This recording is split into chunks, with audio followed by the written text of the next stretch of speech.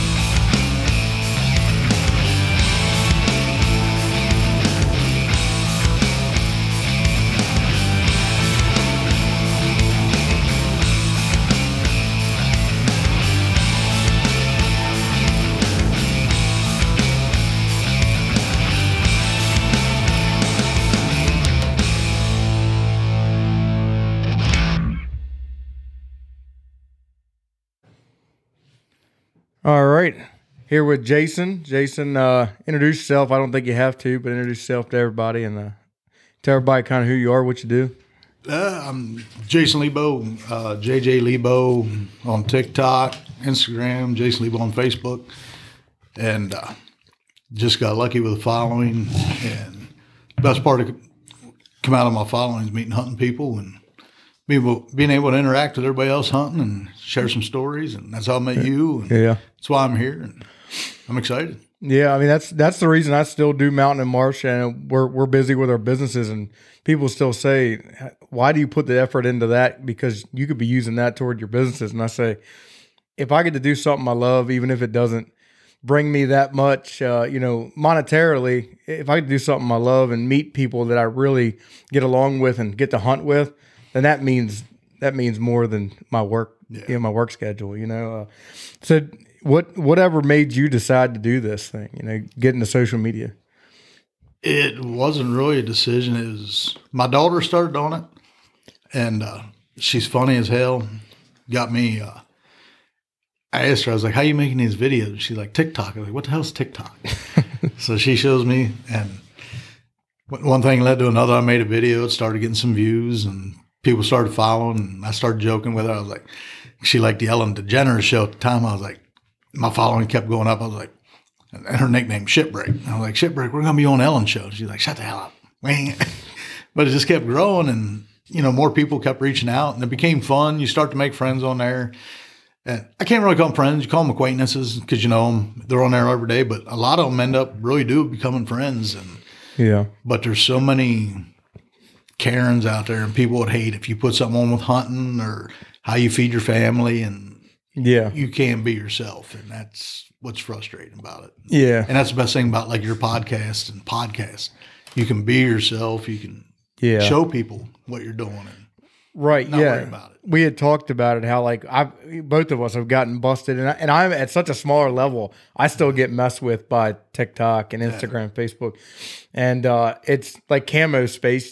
I didn't know what Camo Space was until I saw you had posted about it, I believe, and it's just it is a really cool app that you can utilize in that way as an outdoorsman, and you're not or outdoors woman, and you're not scared to post, hey, here's my harvest, or how are things going in your neck of the woods, or whatever the case may be. You're not really nervous to post about it. Whereas there's times that I post things that, dead ducks. I duck hunt a lot, and I've gotten taken down for dead ducks. If there's too much blood on a bill of a dead duck, like I know, I'll look at it on Instagram post and go, I probably shouldn't post this one because I know I'm going to get in trouble for this one.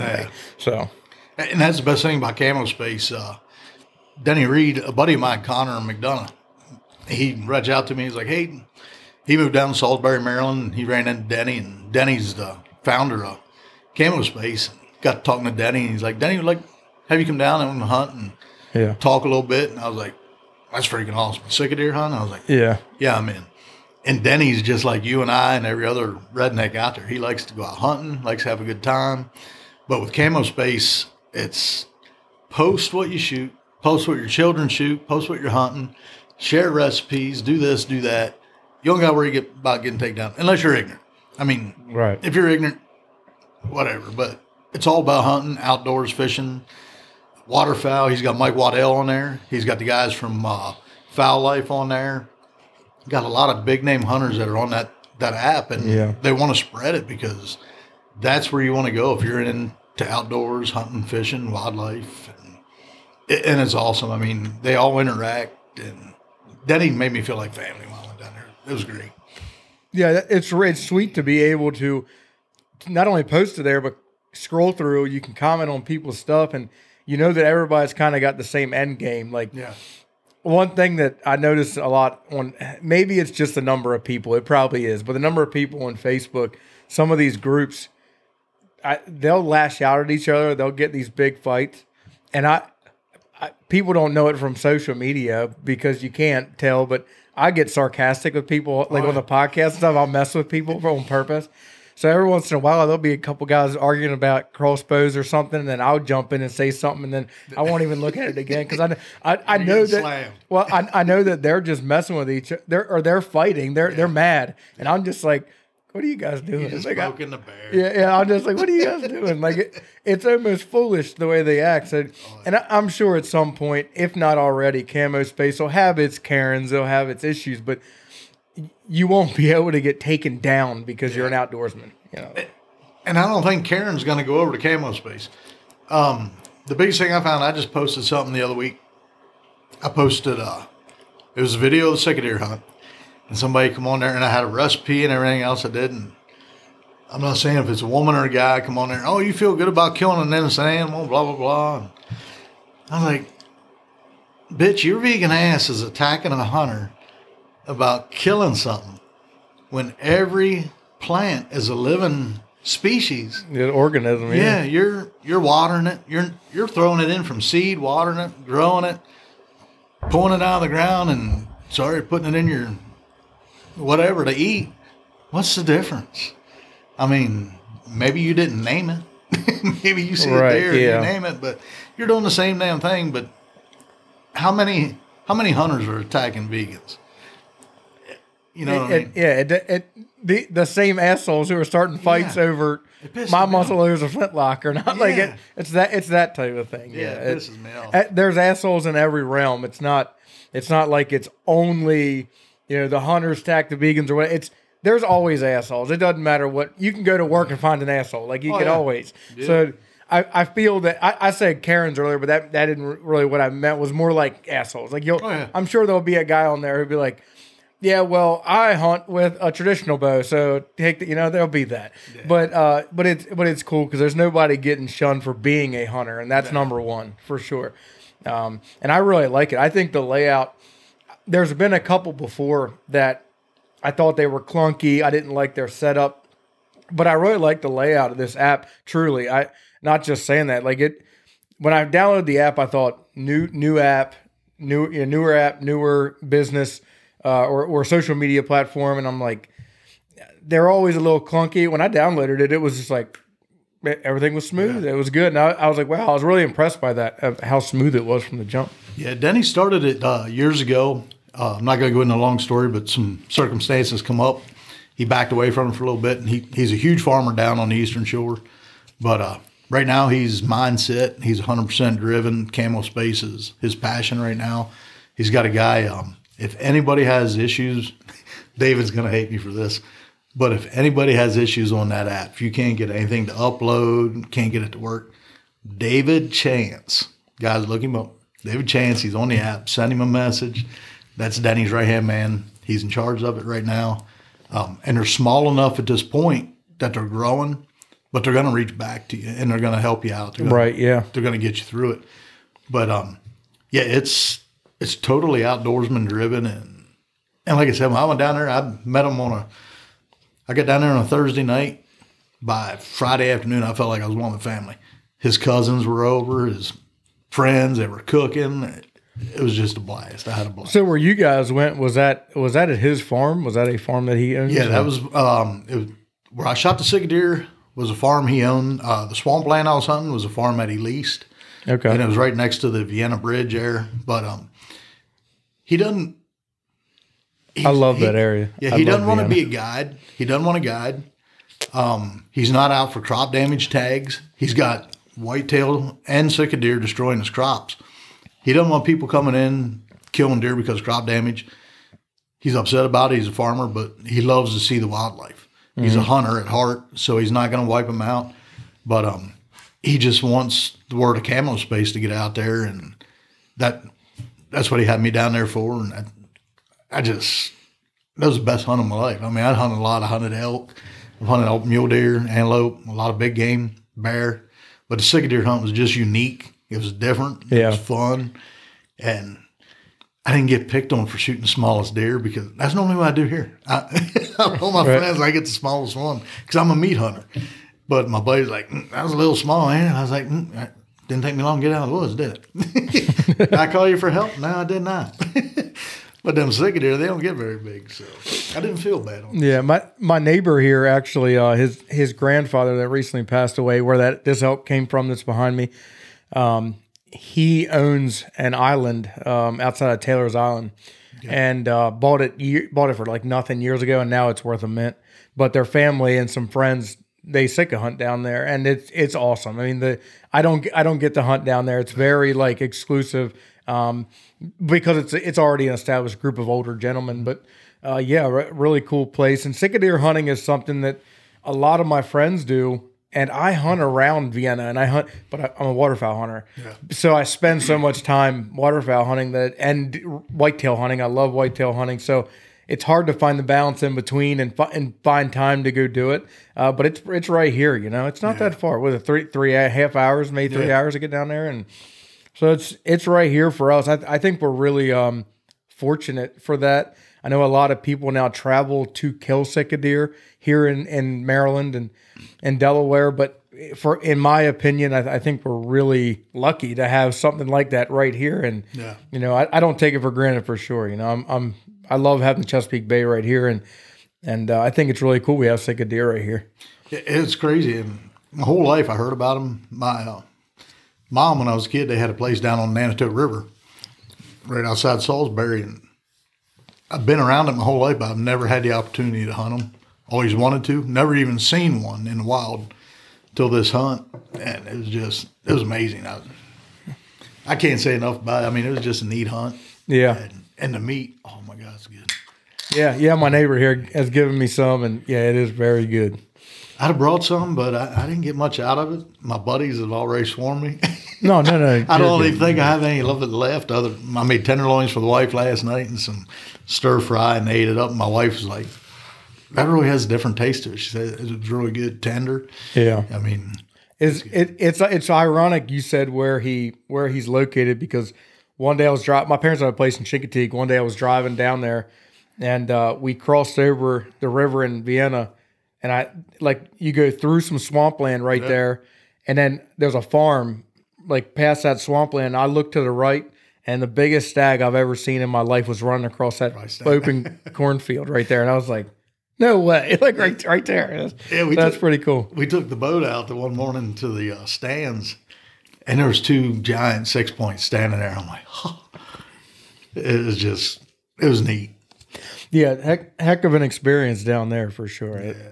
Yeah. Something a lot of people don't ever experience is hunting marshes or marshland around marshland. So that's another thing that's very cool about right here. Yeah, I didn't drown getting off the boat. I mean, it was knee deep. They dropped me off. I only had a 10-foot walk to the stand where they had me. It was dark. And they're like, oh, you should be good. You can see the water. It's low tide. I was like, yeah, we're good. I get out. I'm knee deep. I made 2 steps. I'm chest deep. I'm like, back the boat up, fuckers, and pull me out, because I'm stuck. That ground down there is muddy. That is some nasty stuff down in there. It's unforgiving, but they laughed at me and got me out, and I was good and got in the stand. It's definitely different. Yeah, so I saw that Camo Space was at the ATA show. He's really making a push, legitimately making a push for this thing. Yeah, and Waddell was doing I think an hour or a couple hours down there at his booth with him, and I'm having a brain fart right now. The gentlemen that were down sika deer hunting, Phillips, or Culpepper. Philip Culpepper was down and shot a 6-point down there at his place. Yeah. And he's going to be up at Harrisburg. He's going to be at booth 4509 in Harrisburg. And I'm going to be up there on the weekends with him.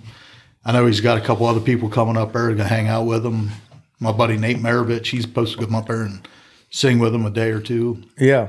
And I know if you wanted to go up, he'd love to have you up there. And just get the word out about your podcast and hunting in general. Denny's a huge waterfowl hunter. He's got another property he took me to down there. I think he's got almost a little over a quarter-mile bayfront property with cornfields. That's their goose farm. Yeah. And he's got 90 acres there, woods. And I'm like, you don't whitetail hunt this? No, this is our goose property. I'm like, Denny, we're going to have to talk. Yeah. I'll come down and hunt deer. There's some huge... That's another thing is I'll talk to guys on this podcast from the Midwest or out west or whatever and down south, and guys, nobody ever says Maryland when they talk about big bucks, and Virginia too. I hunt in Virginia in the mountains as well as on the shore for turkeys, and we the deer that come out of these states here, Pennsylvania has some hammers too. I mean I can tell you right here, these battlefield deer get big. Yeah. And there's some big ass deer in our areas, and people don't talk about it. The eastern shore of Maryland is sickening. The size of the deer that come out of the eastern shore of Maryland. And especially how many deer they're killing down there every year. I mean, it's crazy how many deer you can kill in Maryland compared to Pennsylvania. Yeah. Pennsylvania, you're allowed, well, on the edges up to this year, you're allowed, what, 6 doe tags if you can get them. If you can get them, yeah, if they're available. Maryland, you're allowed, what, up to 32 deer or something like that a year? It was a culture shock to me to only be able to shoot one buck because I can't. When we moved to Pennsylvania in Gettysburg in 2017, my wife and we got up here and I'm like, I'm gonna start hunting Pennsylvania. So I get my tag and it's like, you get one buck, 3 or more once I won, and I was like, huh. Because in Maryland, it was like, how many deer you want to shoot? You can just shoot them all. Yeah. So that was a culture shock for me, but I don't know if it works or not. I mean, here with the battlefield deer, yeah, they get big, but I don't know the difference. Like in Maryland, I still see some nice deer, and people shoot all kind of deer in Maryland, like massive amounts of deer. You know, some guys will shoot 8-10 deer a year. So the area right here where you're at, you're kind of like stuck in a honey hole. I don't know how you bought this place, but when it came up, I put an offer from outside. I didn't walk in my house. My wife did, and I just looked in the door and said, "Well, we got 4 acres here, and I can hunt it." I said, "We'll take it." Yeah, right in the middle of the battlefield. Like, yeah, you got a little honey hole right here. Yeah. Like I was coming in the snow. I drove around all day today in the snow, didn't see deer tracks. A mile up the road here, I pull off the road, and there's deer tracks crossing everywhere. Like, yeah, he's sitting in a honey hole.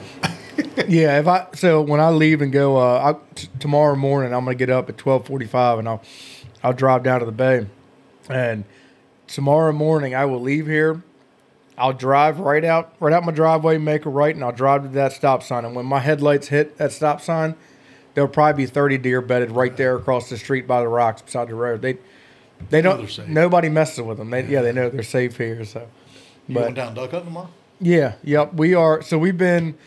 I don't know. You've probably seen some of my posts here recently, but I hunt with some guys down in Havre de Grace a lot, right in the Susquehanna Flats.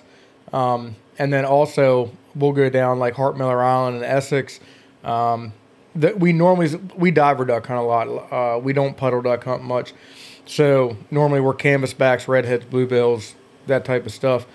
And so just about every Saturday from the beginning of December until the end of January, I spend every Saturday, and now that I work for myself, I find time all the time, and now I hunt all the time for ducks. We float the rivers up here, Monocacy River in Carroll County, Frederick County, Maryland, and stuff like that, Potomac. We spend a lot of time hunting birds. I really do enjoy it. A lot of guys won't do it for years, and then they'll get into it, and they'll get a bug. It's a bug. It really is. It's an expensive-ass bug, that's for sure. My wife doesn't super appreciate the fact that I do it so much. But I used to do a lot of waterfowl hunting when I lived out west when I was working the oil rigs. My buddy Jeff, he could call a duck like he could talk to him. And I loved it. It was all river hunting, and oh, my God, I fell in love with it. But when I come back home, out there's no pressure. I mean, you can go out. You don't ever see anybody. You come back here, and it's a little more people. And where were you located? When I was hunting with him, it was one time it was right around Greeley, Colorado, and then we were up around Tongue River Reservoir in Montana. And we just traveled with the rig, so depending where we were at. But there's nobody hunting out there. I mean, there is people. Don't get me wrong. There's people hunting. There's a lot more people hunting. But you don't see anybody because it's spread out. And I didn't realize how good of a flyway it was out there in Colorado with the geese coming down through and everything else.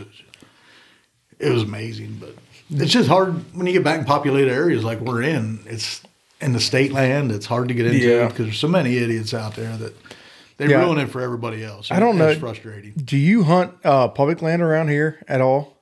Occasionally, not very often. Because for turkeys, for deer, I used to do it when we first moved up here. I did find some honey holes. I found some spots on public deep because I go deep. I'll get out there early, go deep.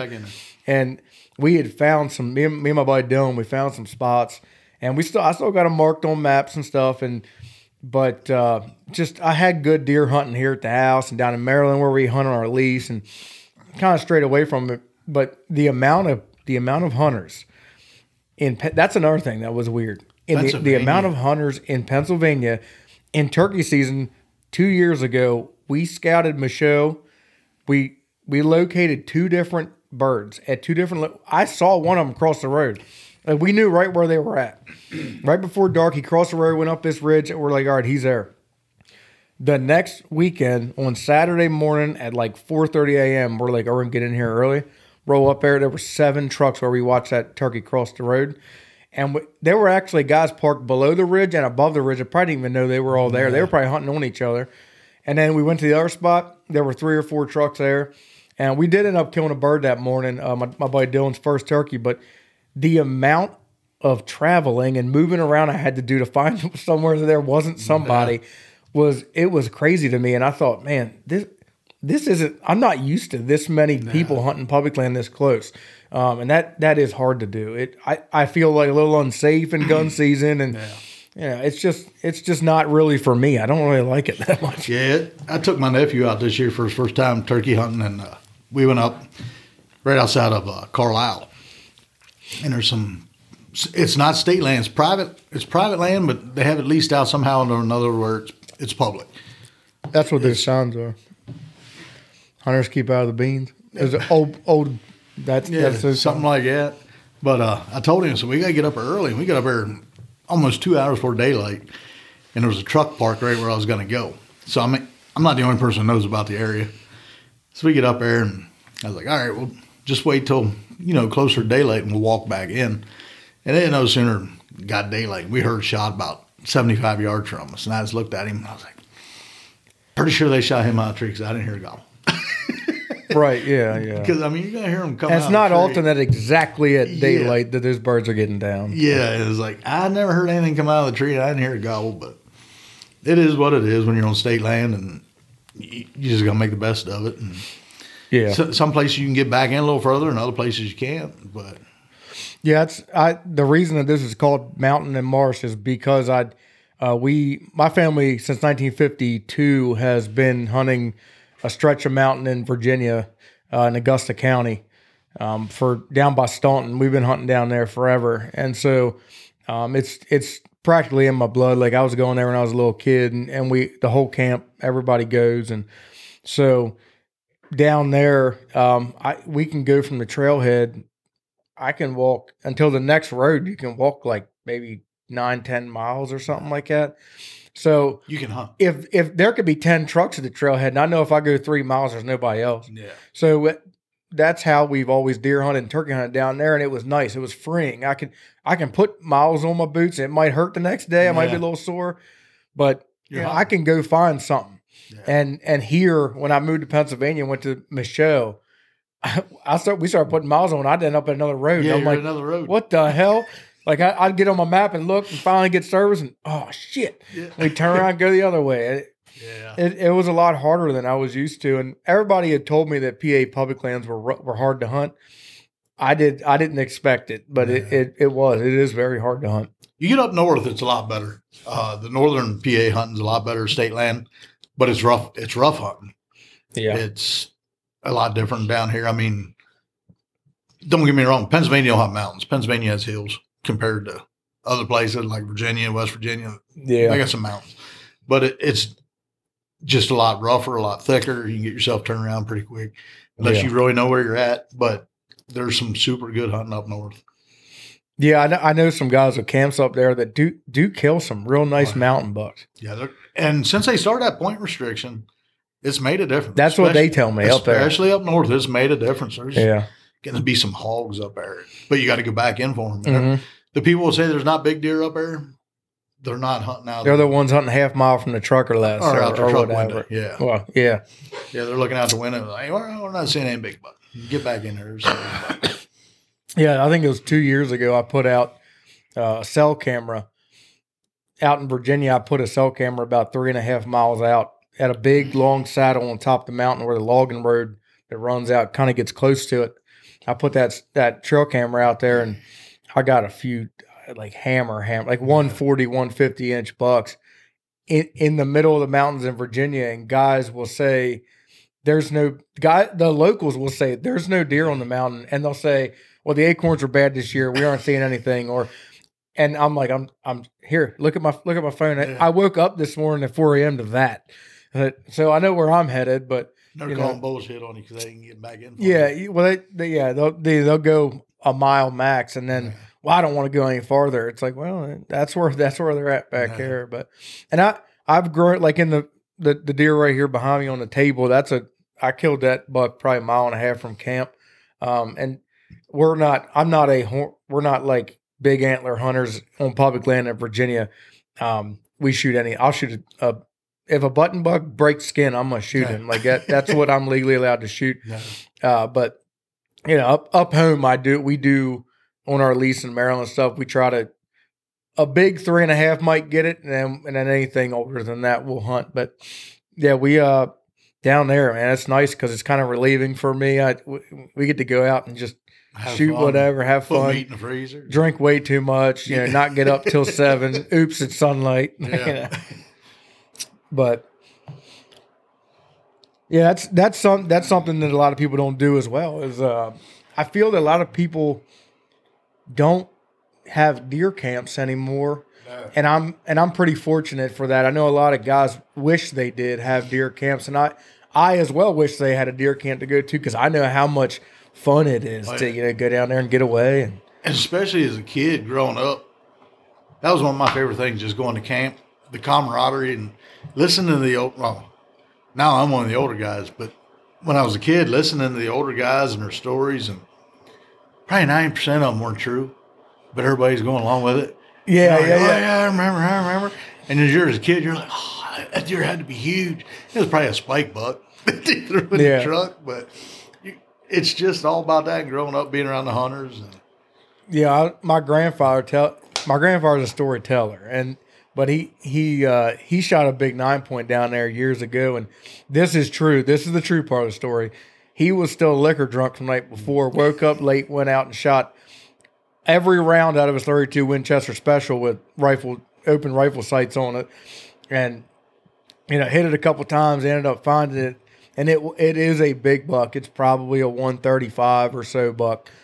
Beautiful deer, perfectly symmetrical, tall, and he tells people to this day, no joke, he'll tell people sometimes that he gets it confused in his head, but he'll say 240, or he'll say, like he'll be telling people at a restaurant in Virginia with us, like, yeah, man, I'm not kidding. Yeah, up there on that mountain in the back there at the old peach orchard, I shot the 240-inch deer. And they just look at him and look at us, and we're like, But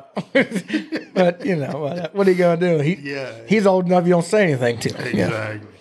I was like, when I was just on the second deer hunt, I was in and out of stands. And I tried to be safe as I can going in and out. So, but I was unloading and loading my guns so many times. I got in stand that night, and it was the last night. And I seen this deer come out, and I put the scope up on it. And I was like, "Oh, there's my chance," I put the scope on it, and click. I'm like, "You gotta be kidding me!" Because I was giving my buddy shit, Zach. I call him Dingus. I put him in my stand this year. He's never killed a decent rack buck, and he had a nice 7-point, and he had 2 misfires out of my stand at 35 yards with his gun. And I was like, man, tell me my shells ain't going to go off now. I opened it up. I never racked one in. So I rack one in quick. Now I'm nervous because the deer's a little over 200 yards, and they ain't very big. I flat out miss it. It turns, goes the other way, and I squeeze another one, and I hit it. I was like, oh. I had 1 minute left of daylight. I saw it drop, but I couldn't tell if it got back up or not. And about 5 minutes later, the guy that was about 200 yards down from me, he was hunting with us, he shot. I'm like, shit. Did I miss? Did he just get the deer I shot? So I sent him a text. He goes, no, I just shot a fox. I was like, good. Let's go out and see if I can find my deer. And we found it. But yeah, it's just fun. The stories like that and stuff you have. And a lot of guys never admit when they miss. They're like, oh, no. Me, I admit it every time. I had the greatest shot in the world, and I still get nervous. Yeah, I'll get a nice doe in front of me, and I still get nervous. And I told my wife, I said, if I lose that, I don't want to go hunting anymore. When I got the opportunity to shoot, if I don't have that adrenaline rush, I don't want to hunt. Right, that's the attraction. Yeah, and like I said, I'm a meat hunter first over horns. You get a big rack buck in front of me, I'd probably shit my pants because I'm just like, I've shot some nice buck, I ain't gonna lie. But you get a nice rack buck in front of me, I'm gonna get even more nervous. You give me a little rack buck, and I'm like, yeah, that's going in the freezer. Especially where I hunt, because if I could manage them in my area, I would. but it's impossible for me, for the people that hunt around us.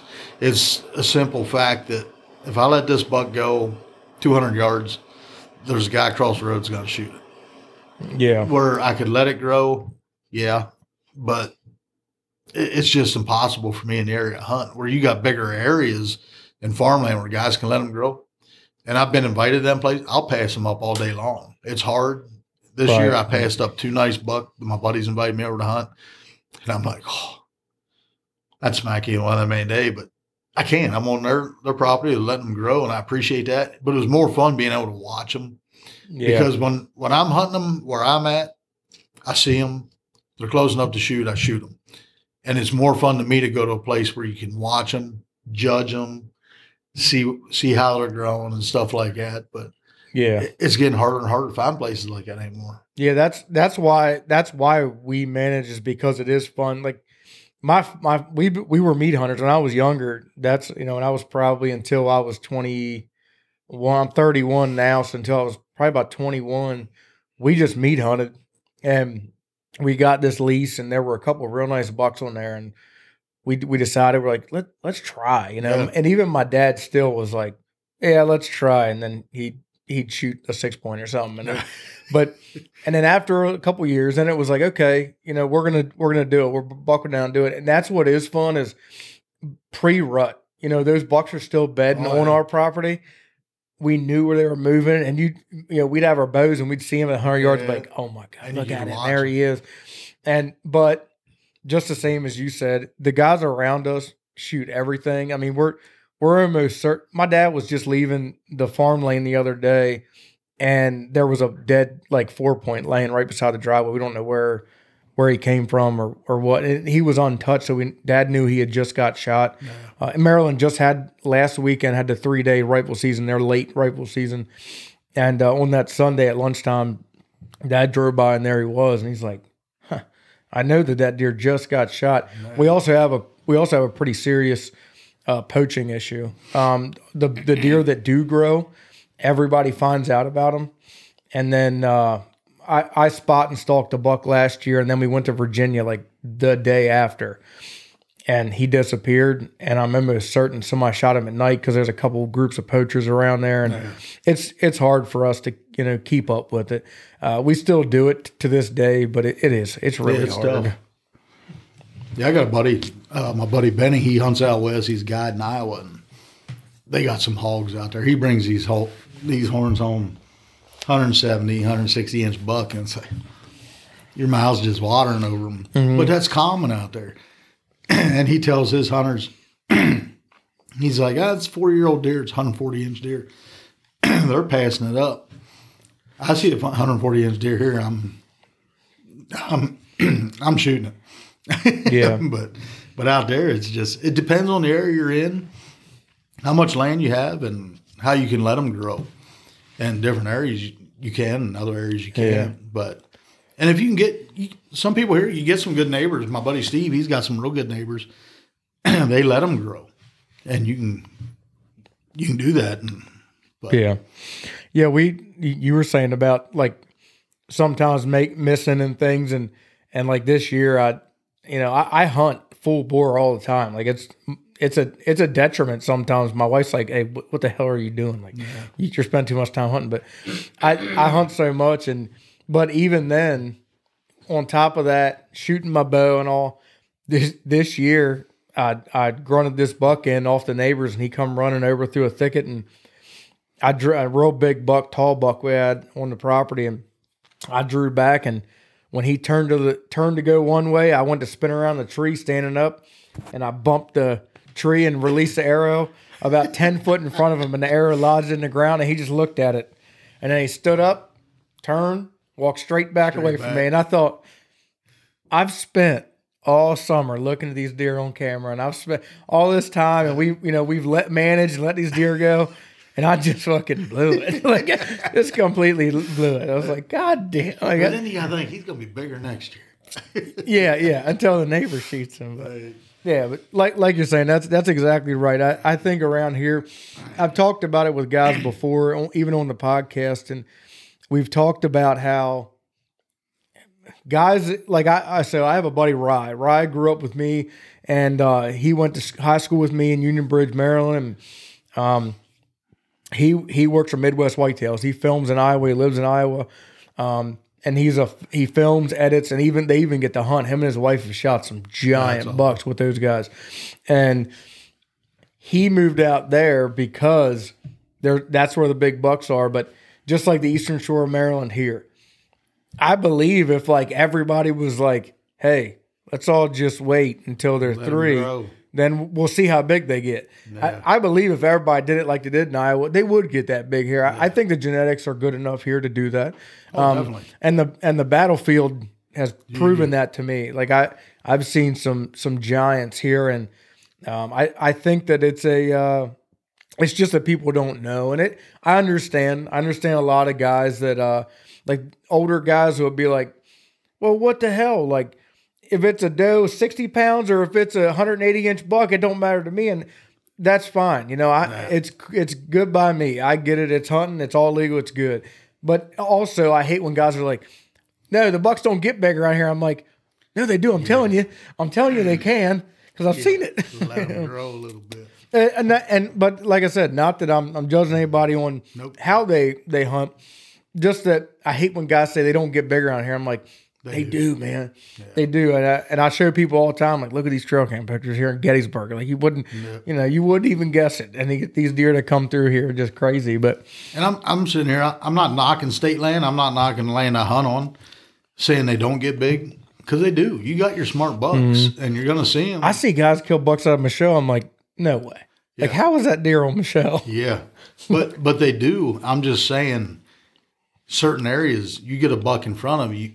You better take it, because exactly. If it's legal, you better take it, because you might not get that opportunity again in certain areas. Yeah, but they definitely do get big, and if you get the community around you, like you said, come together, you're gonna get a lot bigger deer. Yeah. But a lot of the people in this area, hunting used to be a poor man's sport.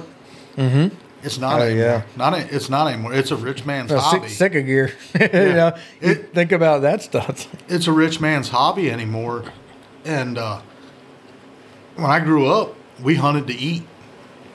My grandfather, my family, my whole family, we hunted to eat. So we went out deer hunting. We shot a deer. We're feeding the family. Right. And it's still that way for a lot of people. And for me, myself, I don't buy beef. We live off whatever we shoot and kill, harvest. But you have your trophy hunters, and then you have people like myself and other people that's what they live off of. And I know poaching is a huge problem, but down south in a lot of these poverty areas, they can get a job. A lot of people need to get a job, but some people can't, and that's what they live on. And it's not sad just, to say, but it's not just get a job. Where we hunt in Virginia, the jobs down there don't pay shit. Yeah. So the local guys who live in a little beat up rancher house, they don't live in a house that's needed siding for 10 years because they don't give a shit. It's because they can't afford it. Yeah. And we actually, when I was coming up through deer camp, and we still hunt with those same families today, but 20 years ago, this family of these guys, the McLeans that we hunted with all the time, that were from Craigsville, Virginia, where we hunt at, these guys were broke. If you shot an extra deer and you didn't need something, well, we didn't, but there were other guys that would camp on the mountains. Like one year, it was like 70 degrees. And these boys across from us had a little camp. They had shot a big old 10-point. And it was laying there with the hide on for 2-3 days in like 60 to 70 degree weather. And finally, Mr. Bob stopped up there and asked them, what are you doing with that deer? And they ended up just cutting the head and the hide off of it and giving him the deer because he needed to meet that bad. So there's such this big difference between, people around Maryland who have money. There's a lot of jobs with money around here, and then in lower Pennsylvania especially, and then these guys where we hunt at in Virginia, and these families we hunt with, that they can drive 45 minutes to a job and it still only pay them $17 an hour, and then they can't. Between them and their wife, they make $70,000 a year, and they can't afford amenities. They can't afford, so they eat majority deer meat. So I understand that too. I grew up around these guys, and I understand that very well. But. Yeah, I'll never justify poaching, but I'm just saying There's people out there that do it legit. It's not even legit. I can't even say that. Get in trouble for that. I'm just saying there's people that do it for the right reasons, feed their family. The people going out shooting trophies at nighttime, they ought to be hung like just to show their buddies, like, look what I did. They need to be hung like pedophiles. Fuck them people. But if people that are out there trying to feed their families, I can sympathize with that a little bit. But these guys going out here shooting these trophies at nighttime, they're like a pedophile to me. They just all need to be hung. When I was out, I went out and hunted with a guy has a little Instagram page called Mon River Waterfowl. And, so he had me out through the podcast. He had me out last year right below Pittsburgh. We were in Brownsville, Pennsylvania, in coal country. I'd never been out there. We went out there duck hunting on the river. And when I was driving in, he's like, hey, man, I'm eating dinner, and then you can come over to the house. I was only like 10 minutes away, so I stopped at this little bar in Brownsville and bite to eat and get a beer. I'm sitting in there, and there's all these people around me coming, filtering in, locals. And the guy beside me, and it was so poor. And there were some rough characters there. And like the barmaid, I'd hear her say, shit, there's that guy. And there'd be a guy walking out front. And I'd hear him like, Leah, last night he was asking us for money and food and stuff. Yeah. And then these locals down from me were like, oh, where are you from? And because they got that Yinzer accent. And I said, oh, I'm from Gettysburg. They're like, what are you doing out here? I said, hunting. They said, oh, there's no deer over there. I said, no, I'm out here duck hunting. You should have seen their faces. Tell them I'm out there to duck hunt on that little dinky river below Pittsburgh. But yeah, it was such a poor area. It reminded me of where I hunt in Virginia. It was just such a poor area that I thought the same thing. I was like, man, the only thing is people have is coal, and that's it. And they're living off of every job that 3/4 of the men in this area have is probably coal related. Or they're traveling long distances to get to their jobs, and that area. I just thought the same thing. I thought, I bet these people really live off their means. They really live tight to the wallet, and they have to worry about food, and so that same type of thing. I do believe that as well, and we've always said that. The guys down there, hell, they'd take a doe any day of the week just to put it in the freezer. They didn't care. Like, they didn't care how it came. They needed to put it in the freezer. You know what I mean? So, yep. But, well, it's sweet that you come on the podcast and you hunt and you have such a presence, because I think the hunting community doesn't have many people. There's not many people who are would it be like an influencer, like a social media influencer? I get called an influencer or a creator.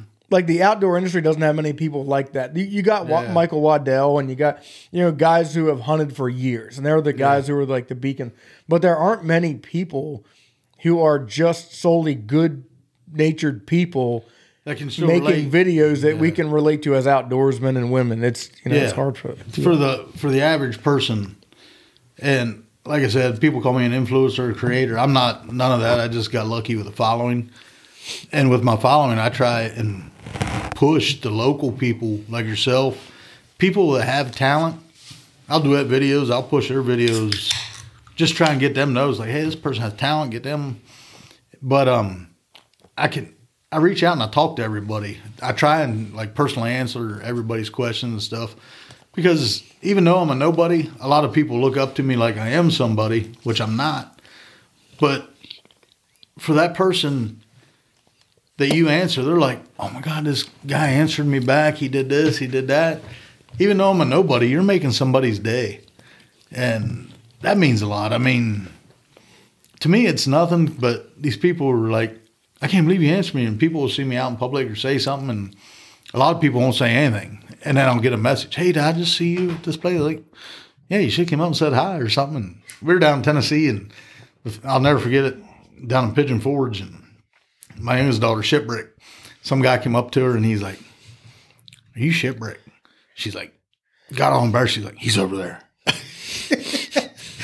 But he recognized her from the video, and we just started talking, and the people like that are like people you can connect with because they're just like us. They're cool people. And yeah, that is really sweet.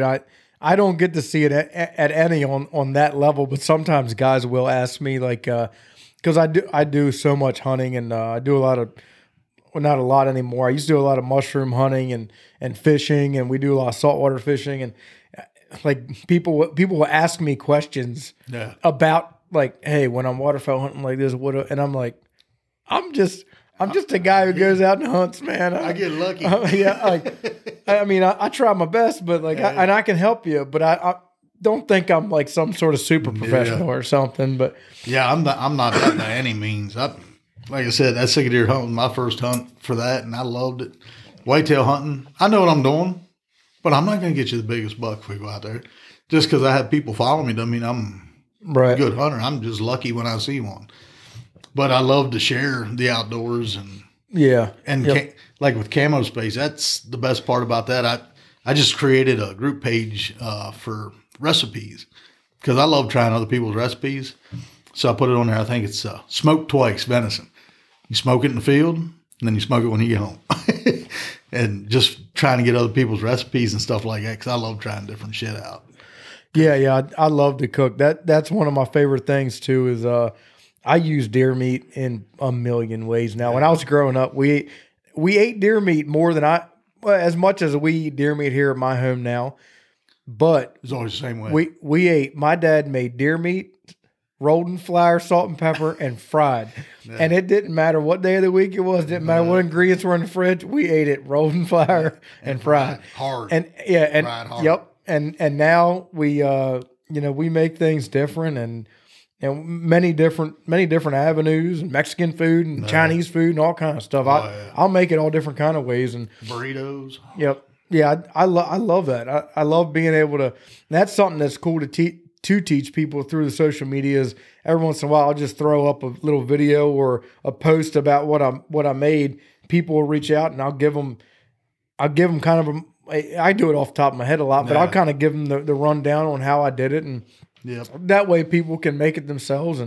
And that's a really good way to connect people with the outdoors. A lot of people shit on hunters, but hunters harvest meat, but they buy meat that is processed. Exactly. So it's what's really the difference other than we went out in the woods and did it, and they got their meat from a factory somewhere. So. But yeah, we can take a time out. People watching on Facebook, I got pissed.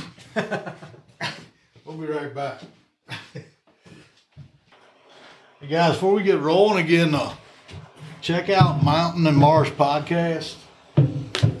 Mike's awesome. He's hooking me up. We got the Keystone lights. We're making a night of it. He's supposed to get up at like 1 o'clock in the morning, leave from Maryland. I don't know if it's going to happen. I don't ironically drink Keystone. I just drink Keystone. So the only reason I knew about Jason was because my buddies years ago would send me his videos because he drank Keystone. But he may or may not get up to go hunting in the morning. Oh, I will. Yeah.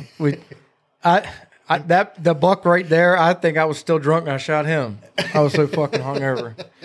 But yeah, now for a few years now, well, I'd say for the last 8 to 10 years I've hunted the Bay, but I got hooked up with a guy named Chuck Metzger, and Chuck, awesome guy, down in, I guess he's around the edge of Baltimore and Hartford counties where he lives, but he grew up on the Bay, and him and my buddy Mike Cellini, they have a big expensive two-man layout boat, big old War Eagle, center console duck boat, and we hunt down there with those guys, and he still uses his grandfather's canvasback decoys on long lines that they hunted over when he was a kid and killed birds. So I'm fortunate to be able to hunt with him because he has so much knowledge. It's crazy. So we spend a lot of time down there on the Bay, and I've grown to love. I grew up on Chesapeake and Chincoteague. We were in Chincoteague a lot. My parents have a place in Chincoteague, and the boat right out there, it's my dad's center console, and he spends a lot of time offshore and on the wrecks and stuff like that. And I just love it down there, man. It's terrible because I'm torn because I do love the mountains. I really do, especially turkey season. I love chasing birds in the mountains, but I've thought many times about moving down to the shore. Vienna it's my favorite place on the shore is the Vienna area. Really, it is. And I talk to my dad all the time about it. Like, man, we ought to buy property down there. Like, we got to buy a farm. And my wife, we've talked about moving down there a bunch. And probably every 6 months I say, let's move to the shore. And she goes, all right. And then a month later, I give it up. I stop looking on Zillow because it's too expensive, And, but I really do love it down there. I think it's awesome that Denny gave you guys the opportunity to go down there, and that just because it is the people that don't duck hunt think I'm nuts, but when you're on the bay down there, no matter where out on the bay, and that sun comes up, and it's a nice morning, that sun comes up, man, it is like, tomorrow morning it'll be 10 degrees on the water, and even my dad will be like, "You're fucking stupid. Why would you go down there in the cold and the wet just to kill 6 ducks?" And I'm like, "That's what it is. It is so cool watching thousands of birds fly by in the morning, and it is so cool being out there in nature. I love it so much." And some of them ducks are like the diver ducks and the mud ducks you're hunting. They're beautiful freaking animals. They're just so pretty. I got a redhead in the freezer right there. I think I got a canvasback in the taxidermist right now. I might get. What's funny is I spent years, just like my meat hunter days. Yeah. I spent years of my life waterfowl hunting that I never taxidermied anything. I thought we just shot them and ate them. Like I didn't know any wood ducks. I shot wood ducks all the time. I never kept them. Well, I got one at the taxidermist right now. It should be almost done, but. My wood duck I shot last year, I shot a real nice one, and my buddies are like, "Man, I wish I'd shoot a wood duck." And I got a spot that we shoot them all the time, and I'm like, "What do you mean? Like they're the best eating duck in my opinion." I was like, "We eat them, but they're like, man, they're the prettiest ducks." So I decided to get one mounted, but I just love it. I really do. Waterfowl hunting it's misunderstood by people who don't do it a lot of times, but man, when you do it and you're just like you said, like in Colorado, there weren't that many hunters or Minnesota, whatever. That is an area, just like I talked about the whitetail on the eastern shore of Maryland. Yeah. People don't talk about Maryland as a buck. Those states out there, Idaho, they don't get their run on waterfowl. They kill some beautiful birds out there, and a lot of birds. If you get on geese right, you can kill a lot of geese out there. And I know guys who do it through the podcast I've met. Yeah. And it's just. Waterfowl hunting is it's just one of those things, Turkey hunting is my favorite. I think I love chasing turkeys, but waterfowl is right there too. And it's fun to me. If I'm wet at 5:30 a.m. and freezing my ass off, it sucks. And by 7 a.m., if we're shooting into a group of 50 canvasbacks, it's like, never mind. Yeah, I don't even think about it, So well, if Denny's listening. Evidently, he's a hell of a turkey man, too, down there in his farm.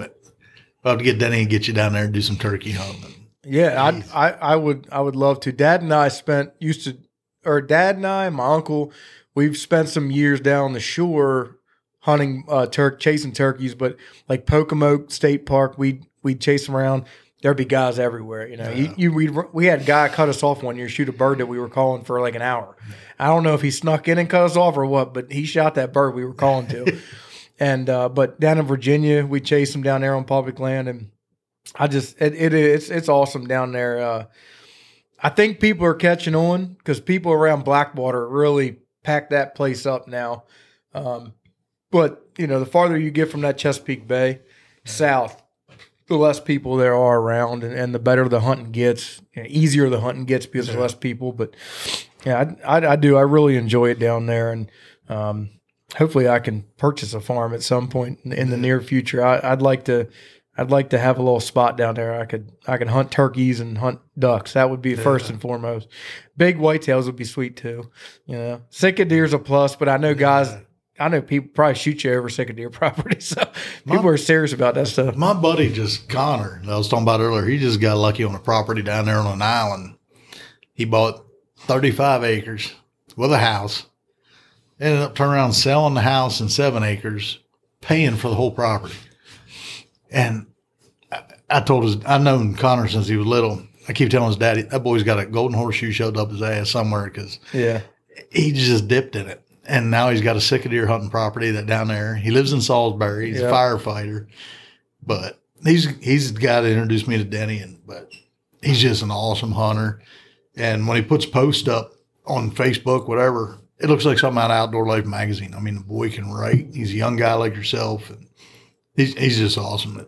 I love to see the younger guys like that, like yourself, that are into it, doing it, because with today's world, where's it going? And we need to keep the youth in it and keep the youth active in hunting. Mm-hmm. It's scary. I don't know where it's going to be in a few years, but we need the youth out there hunting.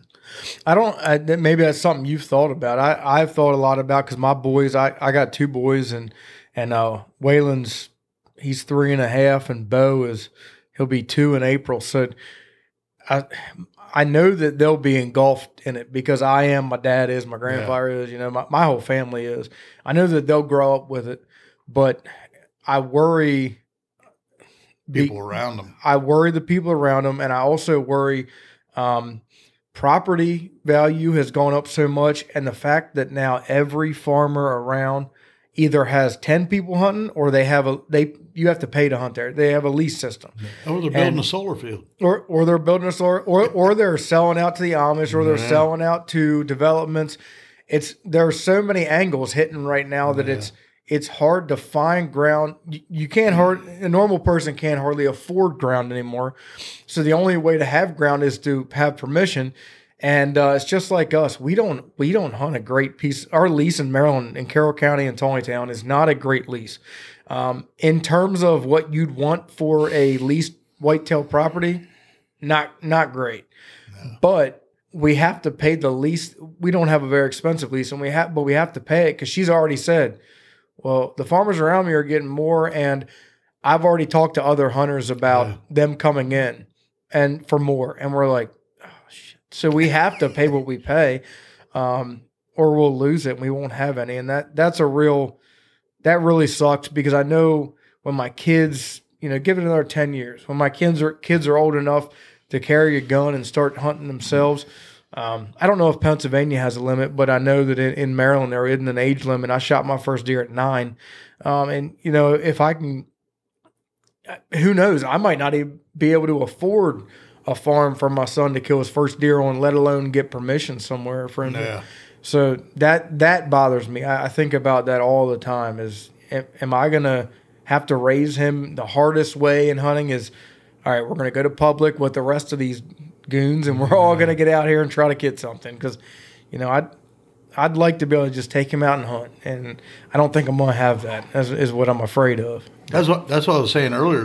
What I was trying to make a point of. It used to be a poor man's sport and a way of feeding your family, and now it's a rich man's hobby.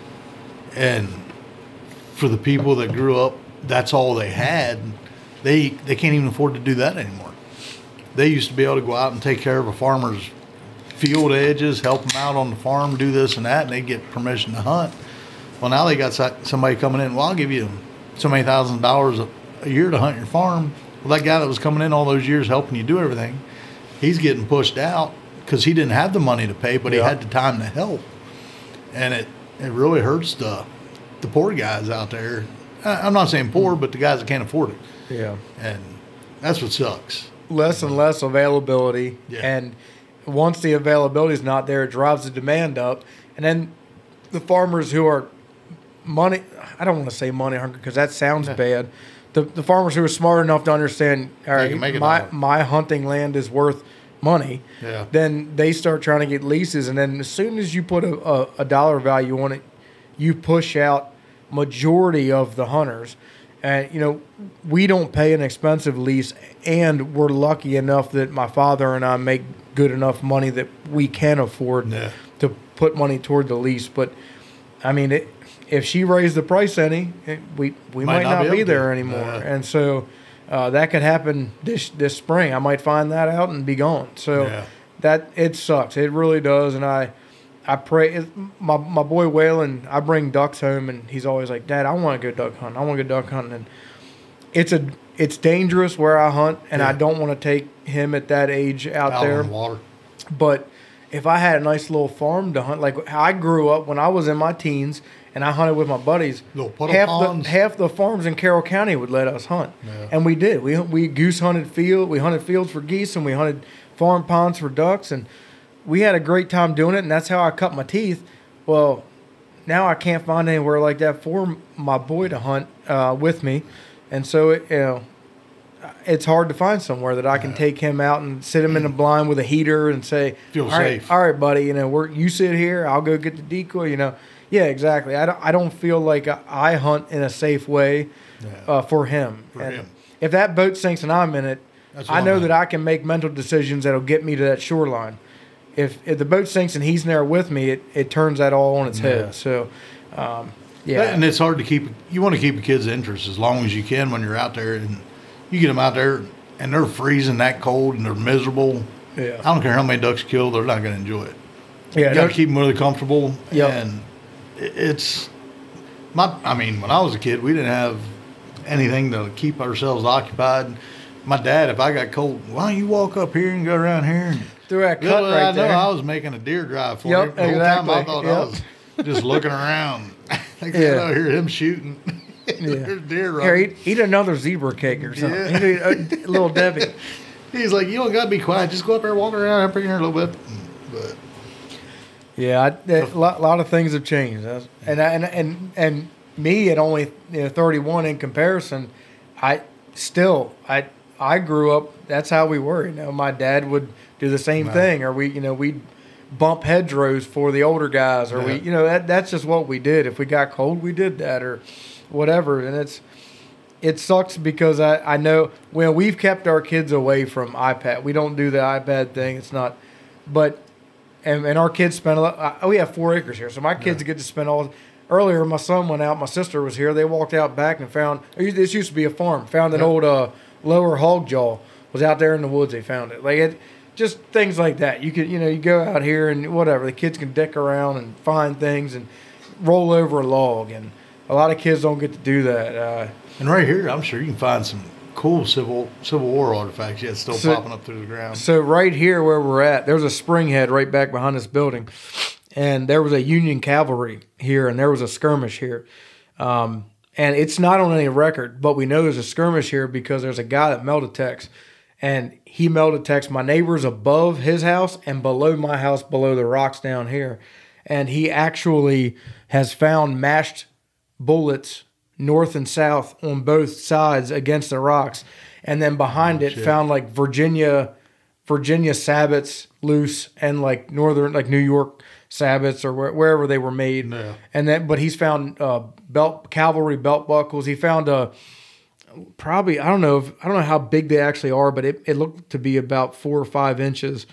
And it was a artillery shell that had landed straight down the ground right behind my house, 3 feet deep where he found it. It never exploded. He found it fully intact with the rifling on it and everything, sunk down in the ground. Cool. So they find all kinds of stuff here. Yeah. That's I'm too busy to do it myself, so I just let him do it. But it's neat, the history around here with the Civil War. Like my place, I'm 10, 12 miles, I guess, be north of you, York Springs, and my house has got a Civil War plaque on from 1857. And they had battles there, but nothing like the Gettysburg area. I mean, Gettysburg's known for it, but you're going to have your battles on the outskirts and whatnot. But the history here is it's amazing where you're at. Yeah, I like to read a lot. I'm a nerdy outdoorsman, I guess. A lot of people bust my balls, but I like to read a little bit, and I like history. I like everything that happened here. And I grew up right down the road in Maryland in Tawnytown, so I think to get to my parents' house is about 18 minutes from here. So I grew up right down the road. I almost took it for granted. I always thought Gettysburg. I was like, oh, it's just Gettysburg where the restaurants are, and so you didn't take it for granted. And when we moved up here and we found this spot, we knew how sought after it was because it had been on the market for 3 days, and there were 17 realtor brochures on the table that other realtors had laid on the table. So you didn't get a deal on the place. Our realtor actually said, I had looked in the door. I knew my neighbor Tanner. I knew him, and he was in a skid loader drinking a beer. And I walked up and talked to him, and he's telling me how much land the deer. He showed me trail cam pictures, And that's when I walked down and said, "Hey, we'll take it." take it. I didn't even walk in the house. and Steph, our realtor, said, "Look at how many brochures are on the table, like all these." And we were like, "Oh shit!"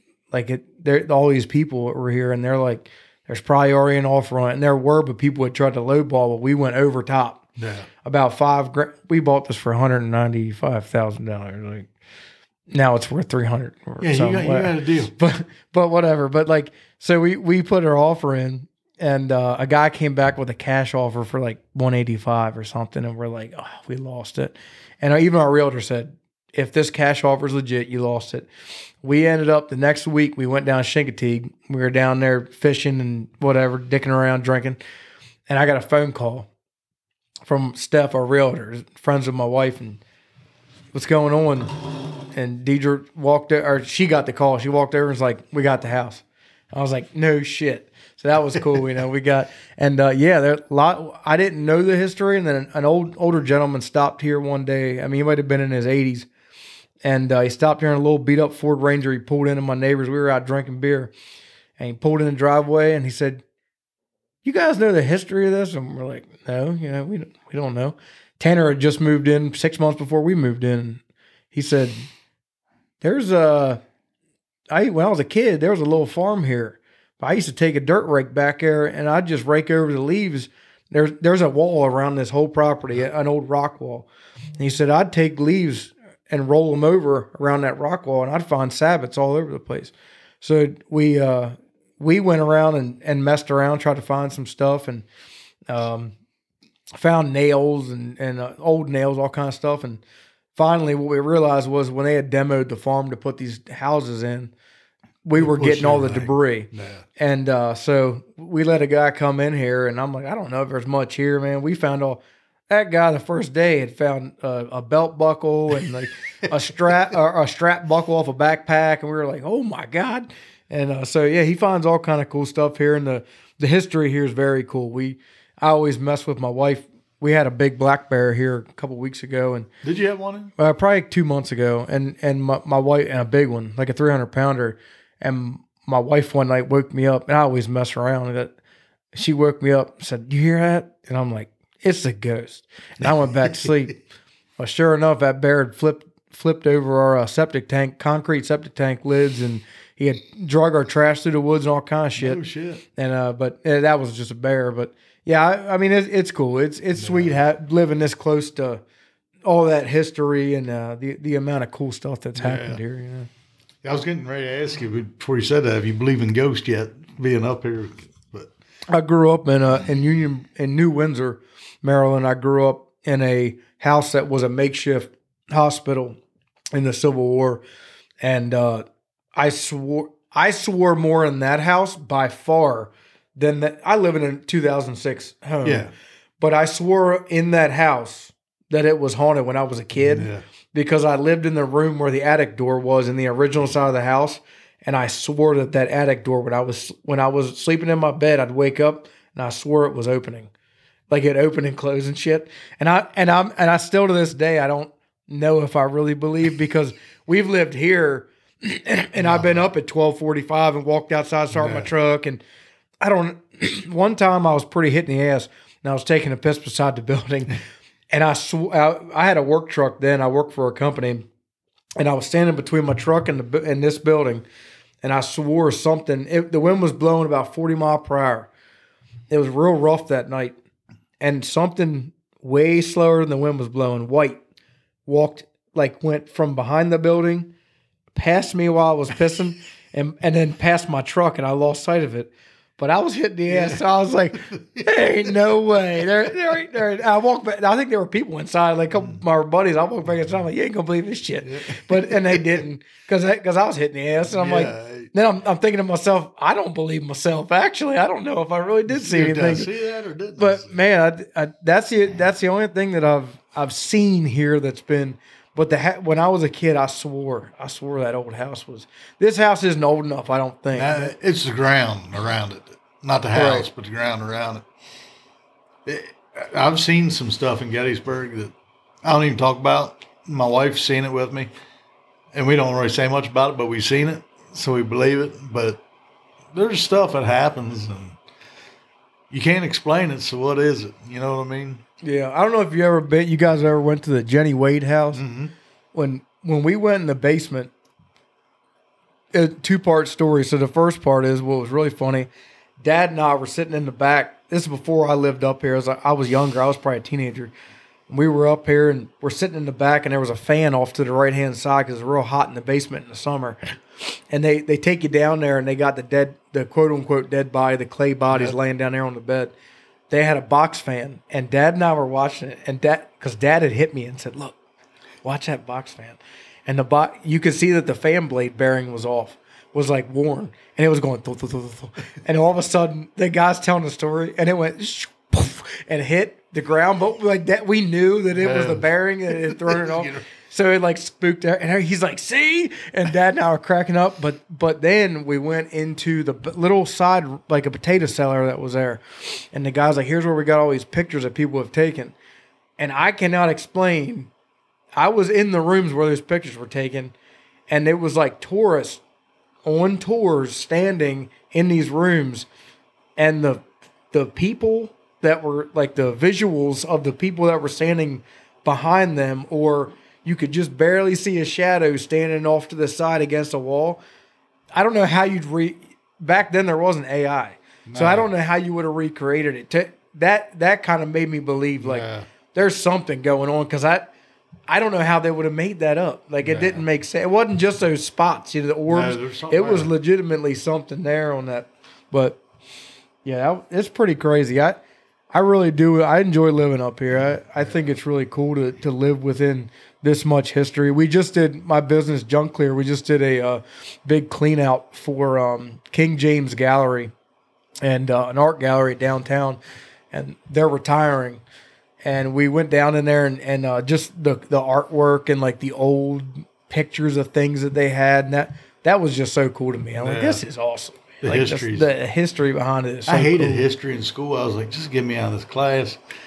And now I love it. That's all I watch on TV, like the History Channel. I was like, this is what I learned as much as I can. Like, why didn't I do this when I was in school? Yeah. I took this for granted, but I remember my mom on Mother's Day, we always went somewhere that was history related. And like one year we went to Antietam, and it was pretty warm. And Antietam, that's Virginia. Maryland, but like right in Virginia line. Southwestern, like over by Frederick, but keep going west southwest. And but we were over there and like below Sharpsburg, and we were over there. And I remember as a kid, I hated it. It was hot, and I was bitching the whole time. But now I'm like, man, I wish we'd go back, because that was cool. I when I was a kid, I took it for granted. I didn't appreciate it. But man, how cool was that to get to go over there, and see all that stuff. But I don't know. Hey, maybe more people around here will. Like you said, you like to take time with your social media and connect with local people, and maybe more people will connect locally here. I try to connect with a lot of local folks. Anybody who I think's bullshit, I'll try to connect with them. If I think they're bullshit, all right, you know what? And what I mean is, like, if they just aren't, if I think they're a piece of shit, I'm not going to mess with them. But there's a lot of egotistic folks in the quote unquote outdoor industry. It's not even the industry; it's the social media of the outdoors. And there's a lot of people who talk shit or are bullshit. But anybody who's down to earth and is good at what they do, and they put out good content, I always try to push it too. Or if they're a local company, I love pushing local companies. And I know that you're friends with a guy who's trying to make it in Nashville. My cousin Aubrey is actually at. Yeah, I remember you saying something about that. I can't remember if she goes to. I can't remember the name of it.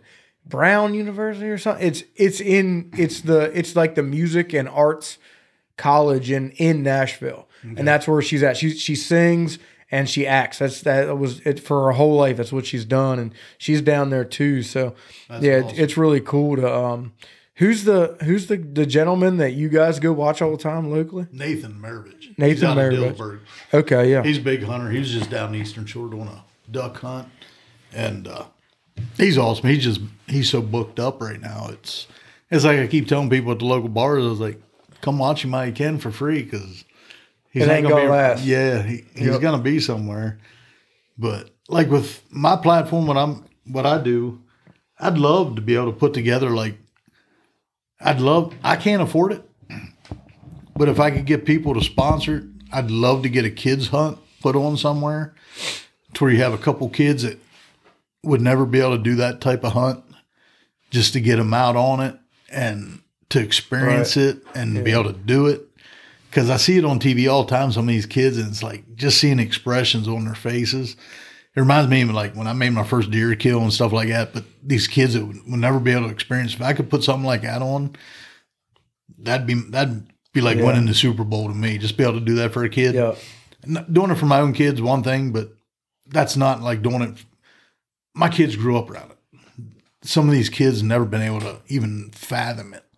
If you could put that on for somebody, I know Camo Space would do something like that. My buddies at Rackroids, they'd be behind it, Tim and George.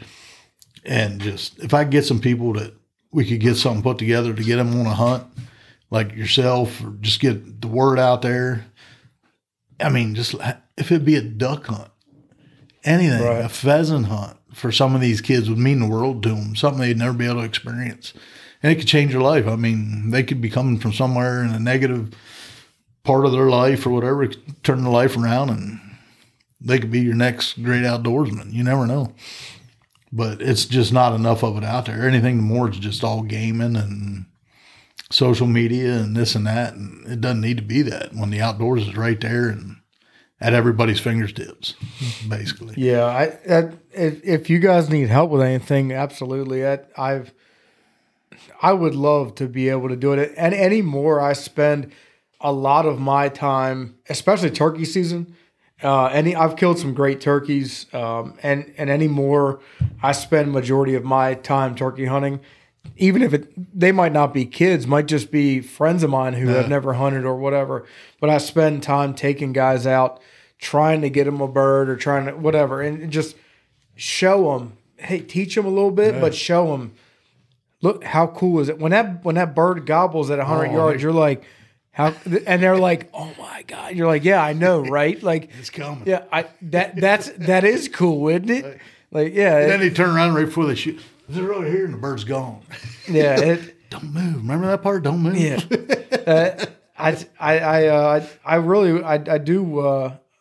do hope that it doesn't continue to die out, because it is kind of a dying thing, and especially when it comes to waterfowl hunting and turkey hunting, I'd imagine that's even more so. But I hope it doesn't die out. I hope people continue. I know I'll continue to do it, I hope that more kids continue to get into it. And you're right, there are a lot of people who aren't able to get into it, kids or adults. There's a lot of people who don't get to get into it. Recently I had backcountry hunters and anglers on, and I had their it's the Armed Forces Initiative that they have. I had the guy who runs that on the podcast, and we talked about the fact that they'll take out these veterans. These are guys who have handled weaponry for a living for 4 years, and they'll come back home and not know what to do with their hands. Like they have no. They're like, how do we get into? How do we fit into society? I have mental issues. Like, I don't know what the. So they'll take these guys, and some of these guys that have handled guns for a living but never hunted. Yeah. And that's, to me, it's crazy. It's like, man, that's hand in hand, man. You already have that experience. Just get it in the outdoors. Just get in the outdoors, And so that's what they're doing, is they're taking these guys, and he's like, man, you wouldn't believe it. These guys are like 23, 25, sometimes 30 years old. We'll take these guys out, and they have, PTSD issues and all that, and they'll just get in the outdoors for the first time ever. They'll shoot an ugly ass duck, like a beat up young black duck, or like a hen mallard, and they'll be like, this is the shit, I'm in. Like, and then that's it. They're in. Like they're just doing it. Or deer, go out and you kill a spike buck, and they're like, dude, are you serious? Like they can't believe like the adrenaline dump they get from hunting and then getting to take that deer home, feed yourself, feed your family with it. And so, yeah, I mean, adults, kids, I want everybody to get into it. I really do. Cause as much as I love it, man, as much as I've done it, I tell my wife this all the time. Like, I don't need myself. I still love it. I still love killing animals. Like I said, it sounds terrible. Like I don't mean to put it that way, but somebody else. But yeah, like I like going out killing some deer, some birds. But when I watch somebody else do it, like I'm behind the call, and I work a bird in on the mountain, and that bird comes in there looking for a decoy, and like somebody gets a shot. That is just the shit. Like it's like, and they spin around. They're like, oh my god! It's like, I know, me too. Like I didn't pull a trigger, man. Like I know. It's just to me, it's more of an accomplishment when you call them in, and people don't understand that until they actually do it. But that's where it's at. Yeah. And then if they miss, it's like, how'd you blow that? I mean, it was right there, but you laugh, and then it's a joke. Yeah. But it's a blast. Yeah, for sure. I'm with you though. I think any way you could get kids into it that don't, especially kids that don't have the opportunity. You know, any kid going is great, but a kid that doesn't have the opportunity, I'm not casting judgment, but there's a lot of kids out there with some deadbeat parents or parents that don't. One of my best friends, his dad doesn't care to hunt with him. He never did.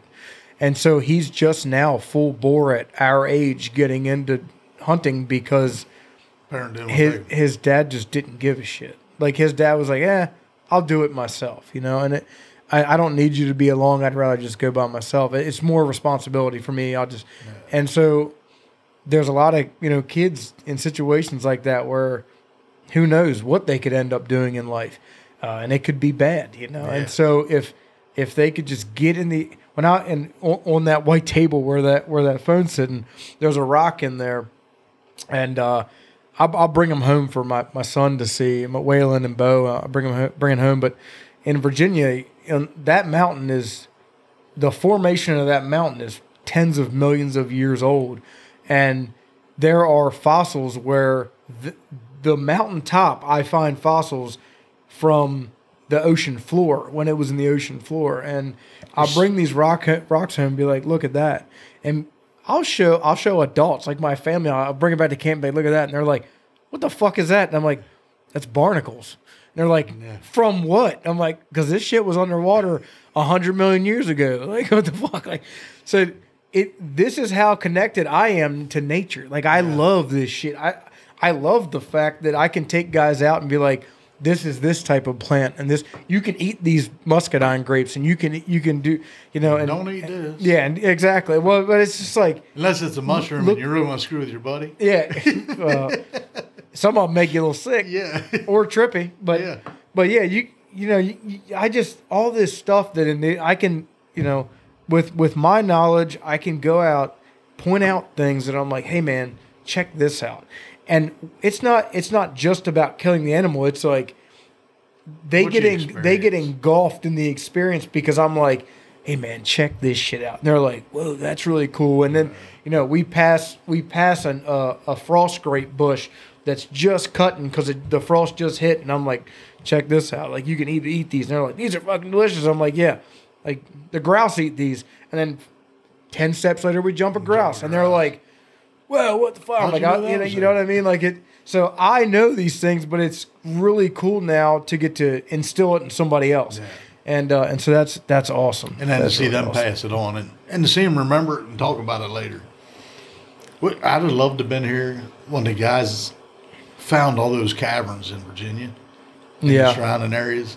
Like, what was the first thought through their head when they went down underground and just looked up with a flashlight, or not a lantern like you got there? They didn't have flashlights. A lantern, you're right, yeah, or a burn stick, and it's like, because I look at it now and I'm still in awe.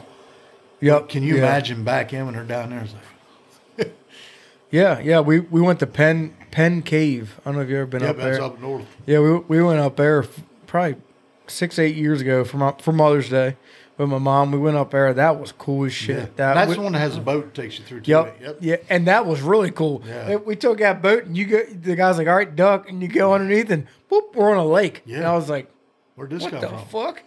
Yeah, that was really cool. I thought that was your awesome. Rifle or your shotgun? I mean, for ducks. Yeah. No, that's wild because it connects you to humanity. Like what human, just like you said, it might have just been one person. One person might have walked down here and been like, "My buddies ain't gonna believe this shit." Yeah. Like back at camp, they ain't gonna believe this shit. An hour later, how the hell do I get out of here? Yeah, exactly. But there's probably a couple guys that didn't make it out, and they're still. No, you're exactly right. The first guy that found it. He's 3 people back. Well, I do believe that could round out the podcast. We had a good podcast here, talked about a lot of good stuff, and definitely if you guys want to do something, take some kids on a hunt or whatever, I'm in. I'll help with whatever. As long as I can cut the time, I'm in. We'll figure it out. We'll talk, and I'll get something up on Facebook because, like I said, I got a following. I don't know why, but I got it. But I'll get something up there, and I'm sure somebody will reach out and see what kind of hunt we can put together. I'll reach out to Denny with Camo Space, Tim and George with Rackroids, and some other people I know, and see if we can get some kind of hunt put together for the kids. Yeah, if Denny needs help somewhere with that, or because I know he has a little bit more of a presence. So if they would like just somebody to help or whatever, just let me know, and I'll do my best. I'll definitely put it all over my social media and put it on the podcast.